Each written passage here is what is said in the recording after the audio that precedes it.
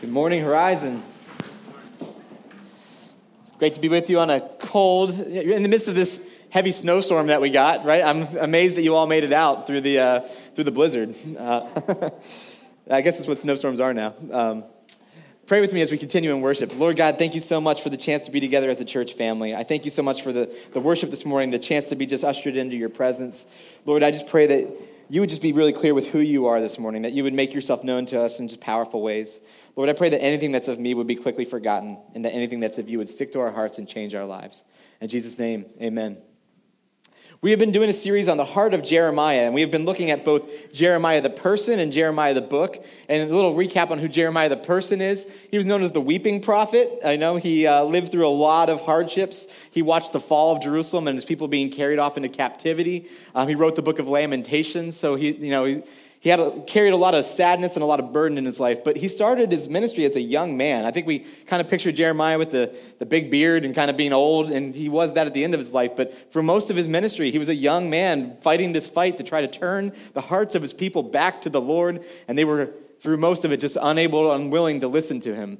He prophesied about the fall of Jerusalem and Judah, and both things happened in his lifetime, and he did that over the course of 3 kingdoms. He tried 3 different kings and all their administrations. He tried to get them to turn the nation back, and all 3 ignored him in very dramatic ways. In week 1, we talked about a heart that had strayed, how the people's hearts had gone far from the Lord, and how they had stopped to resemble the people of God at all, and instead they looked just like the nations around them. And then Mark last week did a great job talking about God's heart for his people, how even though the people's hearts had strayed and gone far from the Lord's heart had stayed fixed on loving his people. And these are some of the things that Mark brought up, that God's heart breaks over our sin because of the harm that it causes us and others. He isn't grieved over sin for no reason. It grieves him to see us do damage to ourselves and to each other. He has a father's heart for us. And as a father, he calls us to repentance because he wants us to be obedient, because he knows what's best for us. And he also said that God disciplines us, not with punishment, but with training in righteousness. And God promises restoration one day, and we're kind of getting into what this restoration looks like, and that's what we're going to be talking about this morning. God has a heart for redemption. So this is like the second part of God's heart. Not only does he still long for us and grieve for us and love us and want us to have his heart for the world, but he has this desire to bring us back to what we were meant to be, to redeem us from what we have become and back to what we were meant to be. And, where we left the people of Israel, they were disobedient despite warnings. They had been carried off into captivity. They were living in a foreign nation. But the Lord never stopped loving them and calling them to repentance. And the message that Mark had last week was very much his message to them as they were in captivity, is that he still loved them. He longed for them. He wanted their hearts to return to him. But they're still in captivity. There's still a practical side to this, that they are living in a foreign nation now. They've lost their homeland. They've lost their nation. They've lost their independence. But God is not content to leave them in that situation. He's not okay with them just being there forever. So he has a plan to redeem them and to bring them back. I think redemptive stories are just some of the most common but most moving stories in our culture. We're so drawn to redemption as a culture. I don't know if you realize this or not. We are very drawn to redemption.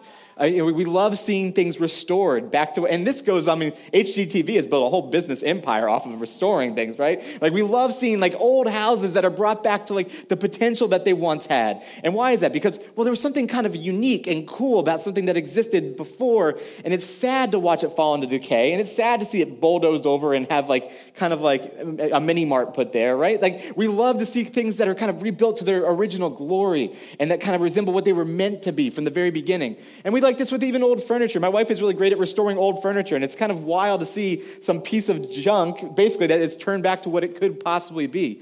We love to see this with cars. The old cars have just a different feel. I got to go to Cuba a few years ago, and just driving around and seeing all the cars, it just has a nostalgic kind of feel to watch these old cars that have been restored and loved and cared for in such powerful ways.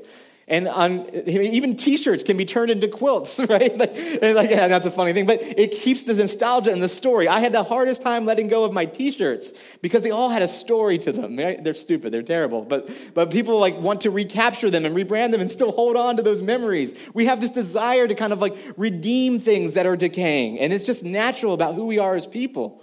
And this is true in all of the stories that we tell, like the stories that we're drawn to, the movies and the books. I mean, it's the new Star Wars poster, but if you think about Star Wars as a franchise, how much of it is just about redemption? It's just about redemption. A young girl who doesn't know her family heritage, who's on her own without family, finds a mission, saves people, right? There's Darth Vader, the most famous one, finds redemption in the end by giving his life for his son. All these stories that we have, a smuggler that finds purpose after kind of being discounted for so long. How much of that story is just redemptive story, redemptive arc? And this is true of so many of the stories that we tell in our culture. A guy who had been wandered off from his original purpose and comes back to be king, right? A princess who was turned into a swan but now becomes a princess. I was thinking about this, how many Disney movies or movies in general just about princes and princesses being turned into animals? I was like, Frog Prince, Swan Princess, the Beast. It's like, what is it like? Would we have a fear of being turned into animals at some point? I don't know. But I mean, all these restoration projects, right? And real stories. We're drawn to real human stories of people who have overcome, who have been to the bottom and have found redemption in the end. And even real people. They made a movie about Harriet Tubman because not only did she find freedom, and she had her humanity stripped away, but she got it back, found freedom, and then helped others find it. And these stories move us as a culture. They move us in deep and powerful and profound ways to know that people who have been down can come back up, can rise again to what they were meant to be. And why are we so drawn to these redemptive stories? Well, all great stories at their core are about redemption. I've heard someone say this once, and I really believe that. All great stories at their core are about redemption. And I think that's because God's great story is about redemption. And all of our great stories are really just echoes of the great story that we all live in. We live in the great story, which is one being told of how God redeems us from things.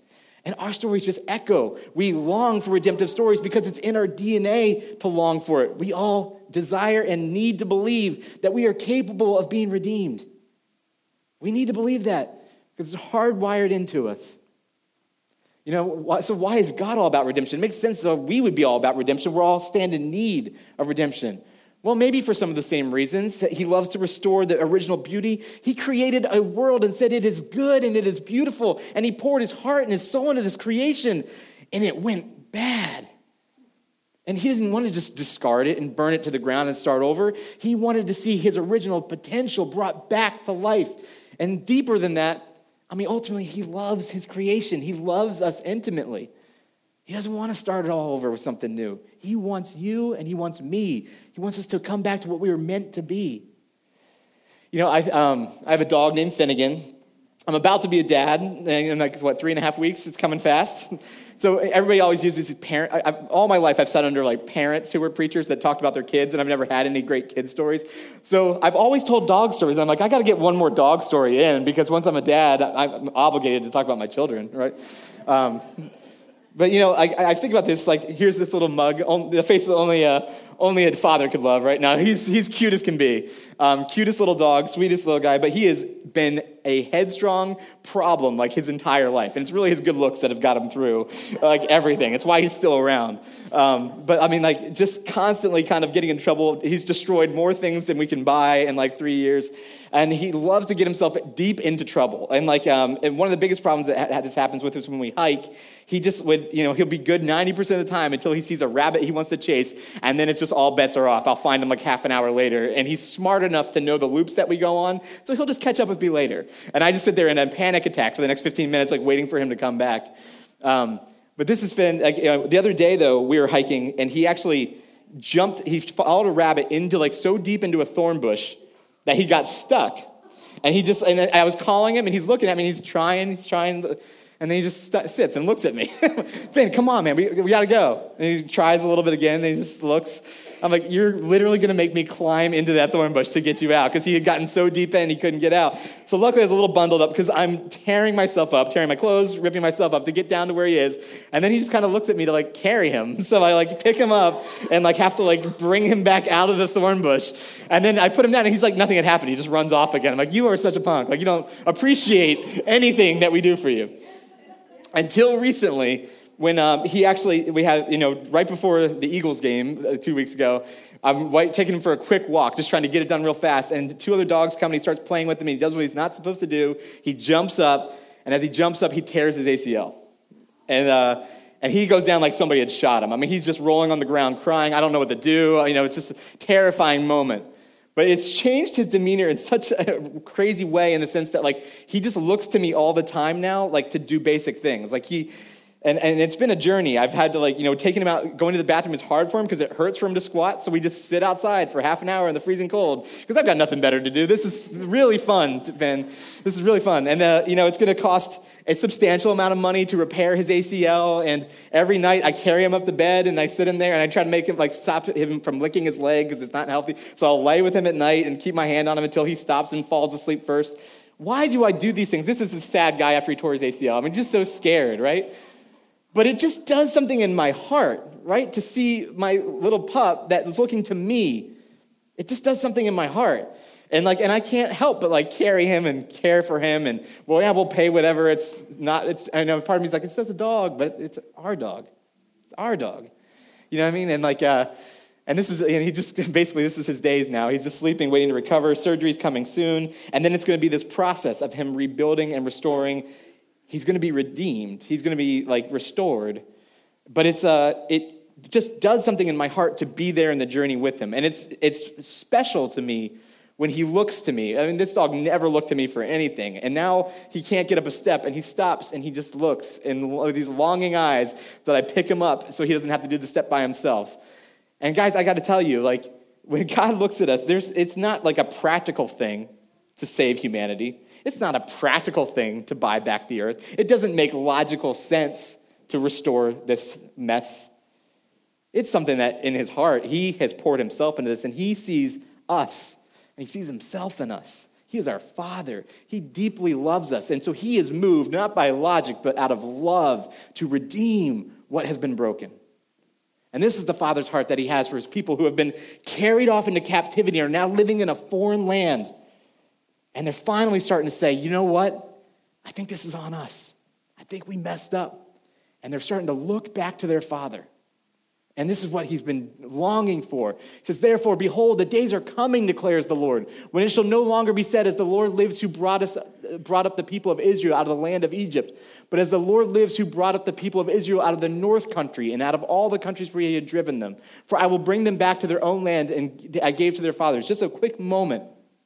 The greatest moment in Israel's history was God delivering them from Egypt. It was the landmark thing that proved that he was the God. It put him in the position. It started their relationship. And he's saying, the way I'm going to bring you back next, you're not even going to be telling that story anymore because this is going to be so much more powerful how I'm going to bring you back from this. This is the story you will tell your children from time and time again. You will never forget this. Behold, I am sending for many fishers, declares the Lord, and they shall catch them. And afterward I will send for many hunters, and they shall hunt for them. From every mountain and every hill he will go out looking for them. And out of the clefts of the rocks, for my eyes are on all their ways. They are not hidden from me, nor is their iniquity concealed from my eyes. I know their sin, I know their brokenness, and I'm coming for them anyways. And I love this, fishers and hunters. Now, fishers, we won't think of the word fishers. What is a fishers, plural? Well, it's a fisherman, is what it really is. How significant is this when he says, I will send out my fishermen to catch my people and bring them back? Who harnesses that language when he comes and walks the earth? Jesus. I'm going to make you fishers of men. My people are still scattered in their hearts, and we need to catch them and bring them back. He didn't say, I want to have you hunt men. That's probably for the best, that he didn't use the hunter analogy in the same way. But he went to a people who understood fishing. They may have missed a lot, but they could get the heart of God, and they could get what it means to catch people for the kingdom. He's going to seek them out. For my eyes are on all their ways. I am constantly watching them. Even in this foreign land, I have not forgotten them, and I don't cease to see them. The return from exile is coming, and it has been promised. And it will come, and we said this earlier in the series, but the book of Jeremiah was a source of hope in exile because as his prophecy of restoration was something that the people would cling to because they knew that as God had been faithful and had been right about the fact that they were going to go into captivity, they trusted with all their hearts that he would be correct about the fact that he would bring them home and restore them, that his heart had not flagged for them. They trusted in this with all their hearts as they were in captivity. And he says how great the story will be when I come for you. It will be so great that you will stop telling the greatest story that ever happened in the history of your nation because you'll be telling this one. Like, that's a pretty big, he's really selling the sequel. He's like, I'm banking on the sequel being even better. You can count on it. It's going to be amazing. But it's not going to happen all at once. And he says this from the very beginning. They knew this going into captivity. This is what Jeremiah 29. Now, we think of Jeremiah 29, and if you've ever gotten an encouraging note with a Jeremiah verse written in it, it's this one. You haven't gotten other Jeremiah verses, trust me. When people are quoting Jeremiah to you, they're all saying this exact phrase, "For I know the plans I have for you, declares the Lord. Plans to prosper you and not to harm you, plans to give you hope and a future." It's beautiful, it's true, it's powerful. He knows the plans he has for us, plans to give us a hope and a future, but it's also in the context of something else that we're going to look at. In Jeremiah 29, this is what it says. This is what the Lord says. When 70 years are completed for Babylon, you're going to be there a long time. I will come to you and fulfill my good promise to bring you back to this place. For I know the plans I have for you, declares the Lord, plans to prosper you and not to harm you, plans to give you a hope and a future. Then you will call on me and come and pray to me, and I will listen to you.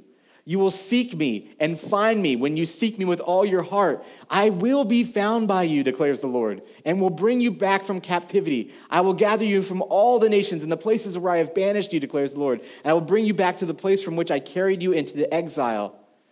When you call on me and come and pray to me, I will listen to you. You will seek me and find me when you seek me with all your heart. I will be found by you. Now, is the 70 years God waiting for something? I think he's waiting for their hearts to truly return to him. And it's almost like the first generation had to kind of pass away so that the next generation could truly seek the Lord. Because they were so hard-hearted that they were not even willing to kind of still hear, even in captivity. But the next generation says, when you seek me with all your heart, you will find me. I'm here. I've not gone anywhere. When you're ready to come back from captivity, I'll bring you back.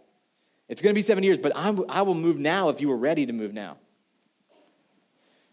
They were sent into captivity because of their stubborn and hard hearts, but their hearts need to go on a journey. In Jeremiah 17, it says, "For the sin of Judah is written with a pen of iron, with a point of diamond, and engraved on the tablet of their hearts and on the horns of their altars. The things that they worship and the center of who they are has been engraved with this hardness of their hearts." It's so deeply entrenched in who they are. "But I, the Lord, search the heart and test the mind to give every man according to his ways, according to the fruit of his deeds." He's saying, I am searching your hearts, and I know how deep it runs, but I'm waiting. I'm waiting for your hearts to return to me. Jeremiah 20:12, he points out again that, "O Lord of hosts, who tests the righteous, who sees the heart and the mind." He asks them to circumcise themselves to the Lord, remove the skin of their hearts, the foreskin of their hearts, basically return to what your heart was meant to be. Give it back to me. "O Jerusalem, wash your heart from evil, that you may be saved. How long shall your wicked thoughts lodge within you? Just give me back your heart. Let me wash it clean, and I will restore you. I will give them a heart to know that I am the Lord, and they shall be my people, and I will be their God. For they shall return to me with their whole heart." This day is coming when they will return with their whole heart. Now, what does whole heart mean? It means completely genuine. That their hearts are genuinely turned back to the Lord. It means completely committed. That they are fully committed. They're all in with the Lord. There's no plan B here anymore. They want their hearts completely back and completely devoted. Now, I'm not sharing the throne of your heart with all these other gods and all these other things that you worship and all the evil that you just keep packing up to do. I need your heart so that I can mold it and I can use it. I need your whole heart. This doesn't work any other way.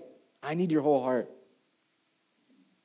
In Jeremiah 3, it says this, "And I will give you shepherds after my own heart." I'm going to raise up leaders who have my own heart in them, and they will feed you with knowledge and understanding. And when you have multiplied and been fruitful in the land, here's the thing, even when you're in Babylon, he says, you will prosper there. I'm not going to forget about you. You will actually thrive. And when you've multiplied and when you will come back. When you've been fruitful in the land in those days, declares the Lord, they shall be no more. The ark of the covenant, they shall no more say the ark of the covenant of the Lord. Let's pause there for 1 second. What is the ark of the covenant of the Lord? They believe that God's presence fully dwelled in the ark of the covenant in the temple. Now, what's a people who is in exile supposed to believe when the temple has been destroyed? And if you've seen Indiana Jones, no one knows what's happened to the ark of the covenant. We don't know. Indy's got it somewhere. It's in a government facility, according to that movie. But we don't know. So what does that mean? God's presence has left us. The temple's been destroyed. Where is his presence? And he's saying, no more shall you say the Ark of the Covenant of the Lord. It shall not come to mind or be remembered or missed. The Ark of the Covenant will not even be missed. It shall not be made again. We will not rebuild it. At that time, Jerusalem shall be called the throne of the Lord, and all the nations shall gather to it, to the presence of the Lord in Jerusalem. And they shall no more stubbornly follow their own evil heart. And those days the house of Judah shall join the house of Israel, and together they shall come from the land of the north to the land that I gave your fathers for a heritage. Restoration is coming, and I myself will sit on my throne in Jerusalem, and you will all come and be in my presence. You won't need the ark. You won't need the temple. It's just going to be me. And we're going to be together, and it's going to draw all the nations to myself. The fulfillment of the promise. Guys, here's the beautiful thing. He does come, and he brings the people back to Judah. He brings them back, and they rebuild the walls of Jerusalem. And if you want to read about that, the book of Nehemiah, the book of Ezra, talks about the people who came back and reestablished their nation. But it wasn't perfect. It wasn't perfect. Their hearts still weren't wholehearted, and they dealt with a lot of chaos over the next couple hundred years. And then this lowly kind of carpenter comes on the scene. And God, in all of his fullness, dwelled in a man. And he didn't need the Ark of the Covenant because they stood in his presence, and they experienced the divine. And Jesus came and lived it out in every single way, fulfilling the promise of Jeremiah. And here's the kind of things Jesus did. He raised up fishermen, right? And he sent them out and said, go and catch people and bring them to me so they can see who I truly am. He raised up shepherds to train his people in how to live. He fulfilled the promises in ways never even dreamed.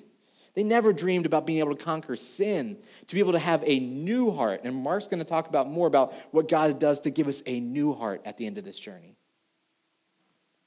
He brings life out of death everywhere he goes.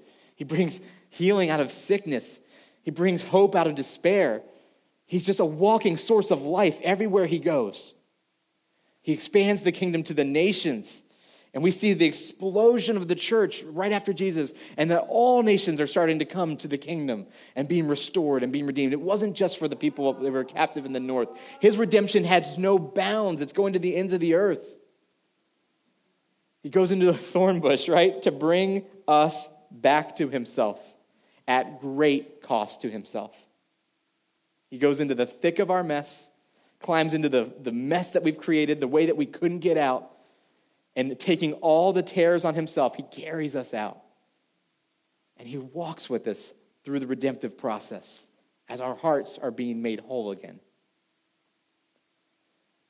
He lives out the greatest story of redemption that the world has ever seen, giving his life for those who did not deserve it. And we live on the other side of this in history.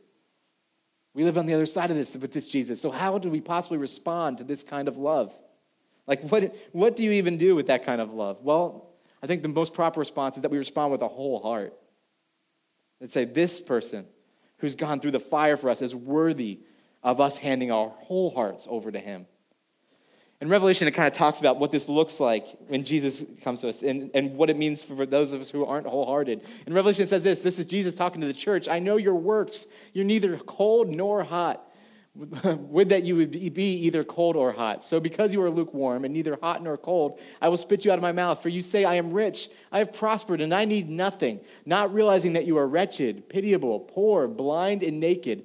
I counsel you to buy from me gold refined by fire, so that you may be rich, and white garments, so that you may clothe yourselves, and the shame of your nakedness may not be seen, and salve to anoint your eyes, so that you may see. Those whom I love I reprove and discipline, so be zealous and repent. Behold, I stand at the door and knock. If anyone hears my voice and opens the door, I will come into him and eat with him, and he with me. The one who conquers I will grant him to sit with me on my throne, as I also conquered and sat down with my Father on his throne. He stands at the door and knocks. Here's the crazy thing about this powerful God who's gone through all lengths to save us. You know, this kind of love demands a wholehearted response, but he won't force his way. It's part of how he loves us. It's part of that. He says, my invitation's here. I stand here wanting to give you life. I stand here wanting to give you a new heart. I stand here wanting to redeem you and take you out of the mess that you've made, but I won't force it. You've got to look to me. And he waited for 70 years for his people to say, save me, God, to fully turn their hearts to him. And then he did it. He came through. He will be patient with you. He will stand at the door and knock. But he wants to redeem you and restore you from all of our brokenness. When we commit to Jesus with our whole hearts, we enter into a deeper reality. We enter into a different type of life. And we start to live on the other side of what the promises that he has. And that promise that he kind of gave in Jeremiah, he reminds us again in the end. Our reality climaxes in redemption and restoration. This is the end of the human story is going to be a redemptive party. He calls it a wedding. And in Revelation, he kind of unpacks what this looks like. And this might sound a lot like Jeremiah because he's reestablishing his promise to us. And remember, catch the language. When he's saying new, he's not saying I'm burning the old thing down. He's saying I will renew. I will make it new. I will build it new. I saw a new heaven and a new earth, for the first heaven and the first earth had passed away, and the sea was no more. And I saw the holy city, the new Jerusalem, coming out of heaven from God, prepared as a bride adorned for her husband. And I heard a loud voice from the throne saying, behold, the dwelling place of God is with man. He will dwell with them, and they will be his people. And God himself will be with them as their God. He will wipe away every tear from their eyes, and death shall be no more. Neither shall there be mourning, nor crying, nor pain anymore, for the former things have passed away. And he who is seated on the throne said, behold, I am making all things new. Also he said, write this down, for these words are trustworthy and true. And he said to me, it is done. I am the Alpha and the Omega, the beginning and the end. To the thirsty I will give from the spring of water of life without payment. And the one who conquers will have this heritage. And he will be his God. I will be his God, and he will be my son. This is our eternal destiny. This is the greatest story ever told. And everything else is just an echo of it. Everything else is just an echo of it. That we will be restored and redeemed for eternity. Made new, made whole, made complete. Redeemed from the brokenness of this world. Pain, suffering, a thing of the past. The bride is us. He's waiting for the bride to be prepared, to be washed clean, to be made new, to be whole. And when the bride comes in, the wedding is complete because God will live fully with his people in a restored earth. Notice it doesn't say we're all going to Mars together. He's restoring this world. He's restoring. Heaven will be redeemed and restored in every way. New heaven, new earth. The old order of things will pass away and we will live in the newness. This is the promise of Scripture. This is the promise of the kingdom. And just like the people of Jeremiah who said, look, we know he was faithful with the past. He was right about that captivity. Maybe he'll be right about the redemption. And he did. He came for his people. He brought them back. He rebuilt Jerusalem. And we stand on this point, and he sent his son to be his presence on earth. And he died on a cross for us. And as we stand at this point in time saying, well, he was right about all of that, we can hope with certainty that he will be right about where our destiny lies. That he is redeeming all things because he loves to redeem his creation. He wants to see us reach the potential that we were built for. So what is your response to that kind of love? Is it wholehearted? What are you holding back from Jesus? This is a morning where I feel like we should be challenged to say, God, I want you to have my whole heart. You are the one worthy of being trusted with it. What needs to be redeemed and restored in your life? Here's the beautiful thing about God. We don't come to him with what we've gotten right. It's when we're stuck in the thorn bush looking longingly to be saved that his heart is moved to come save us. It's all we have to do is say, yeah, I'll open the door. That's all we have to do. That's the work we do. It's just cry out, God, save me. He'll come through whatever barriers that are there to save us. And redemption is our destiny. He'll do the work. And in the end of this, he'll have a new heart. And next week, Mark's going to talk about how do we live out of a new heart. Because that's the reality that we live in when we submit our hearts to the Lord. Let me pray for us as the worship team comes back up. Father God, if there is anyone out there who's just realizing that they've never fully given their hearts to you, Father, I pray that you would be moving right now. And then if that's you this morning, there's no trick to it. There's no magic things they say. There's no science. All it is saying, Lord, I want to give you my heart. I want to open the door. Lord, I need you to come in and make me new. I believe that you are able to save me, and I believe that you want to save me. Just ask him, and he will. Lord, for all of us, we know that we just kind of give our heart in pieces so often. And Lord, I don't want to be someone who gives you part of my heart. Lord, I want you to have my whole heart. You're the one who's trustworthy with it. Lord, I have proven time and time again that I am imperfect at kind of running my own life. Lord, I submit it to you, and I ask that we would all just submit our hearts to you, to lay it out before you. Lord, take our whole hearts. Redeem us. Bring us back from where we've been lost. Father, I thank you so much that you love us in that way. And Lord, I just pray that you would continue to restore us, continue to walk with us as we mend and heal and learn to live with a new heart. Father God, I just pray that if there's anyone out here this morning who just accepted you into their lives, Lord, I would just urge, if you are out there, I would urge you to come and just talk to someone. Talk to the person who brought you. Let them know that this is going on. Have people walk with you. We are never meant to go through this life alone. And in his redemption, he is gracious enough with us to have us walk through this as a community, as a family. Lord God, thank you for your precious gift. In Jesus' name, amen.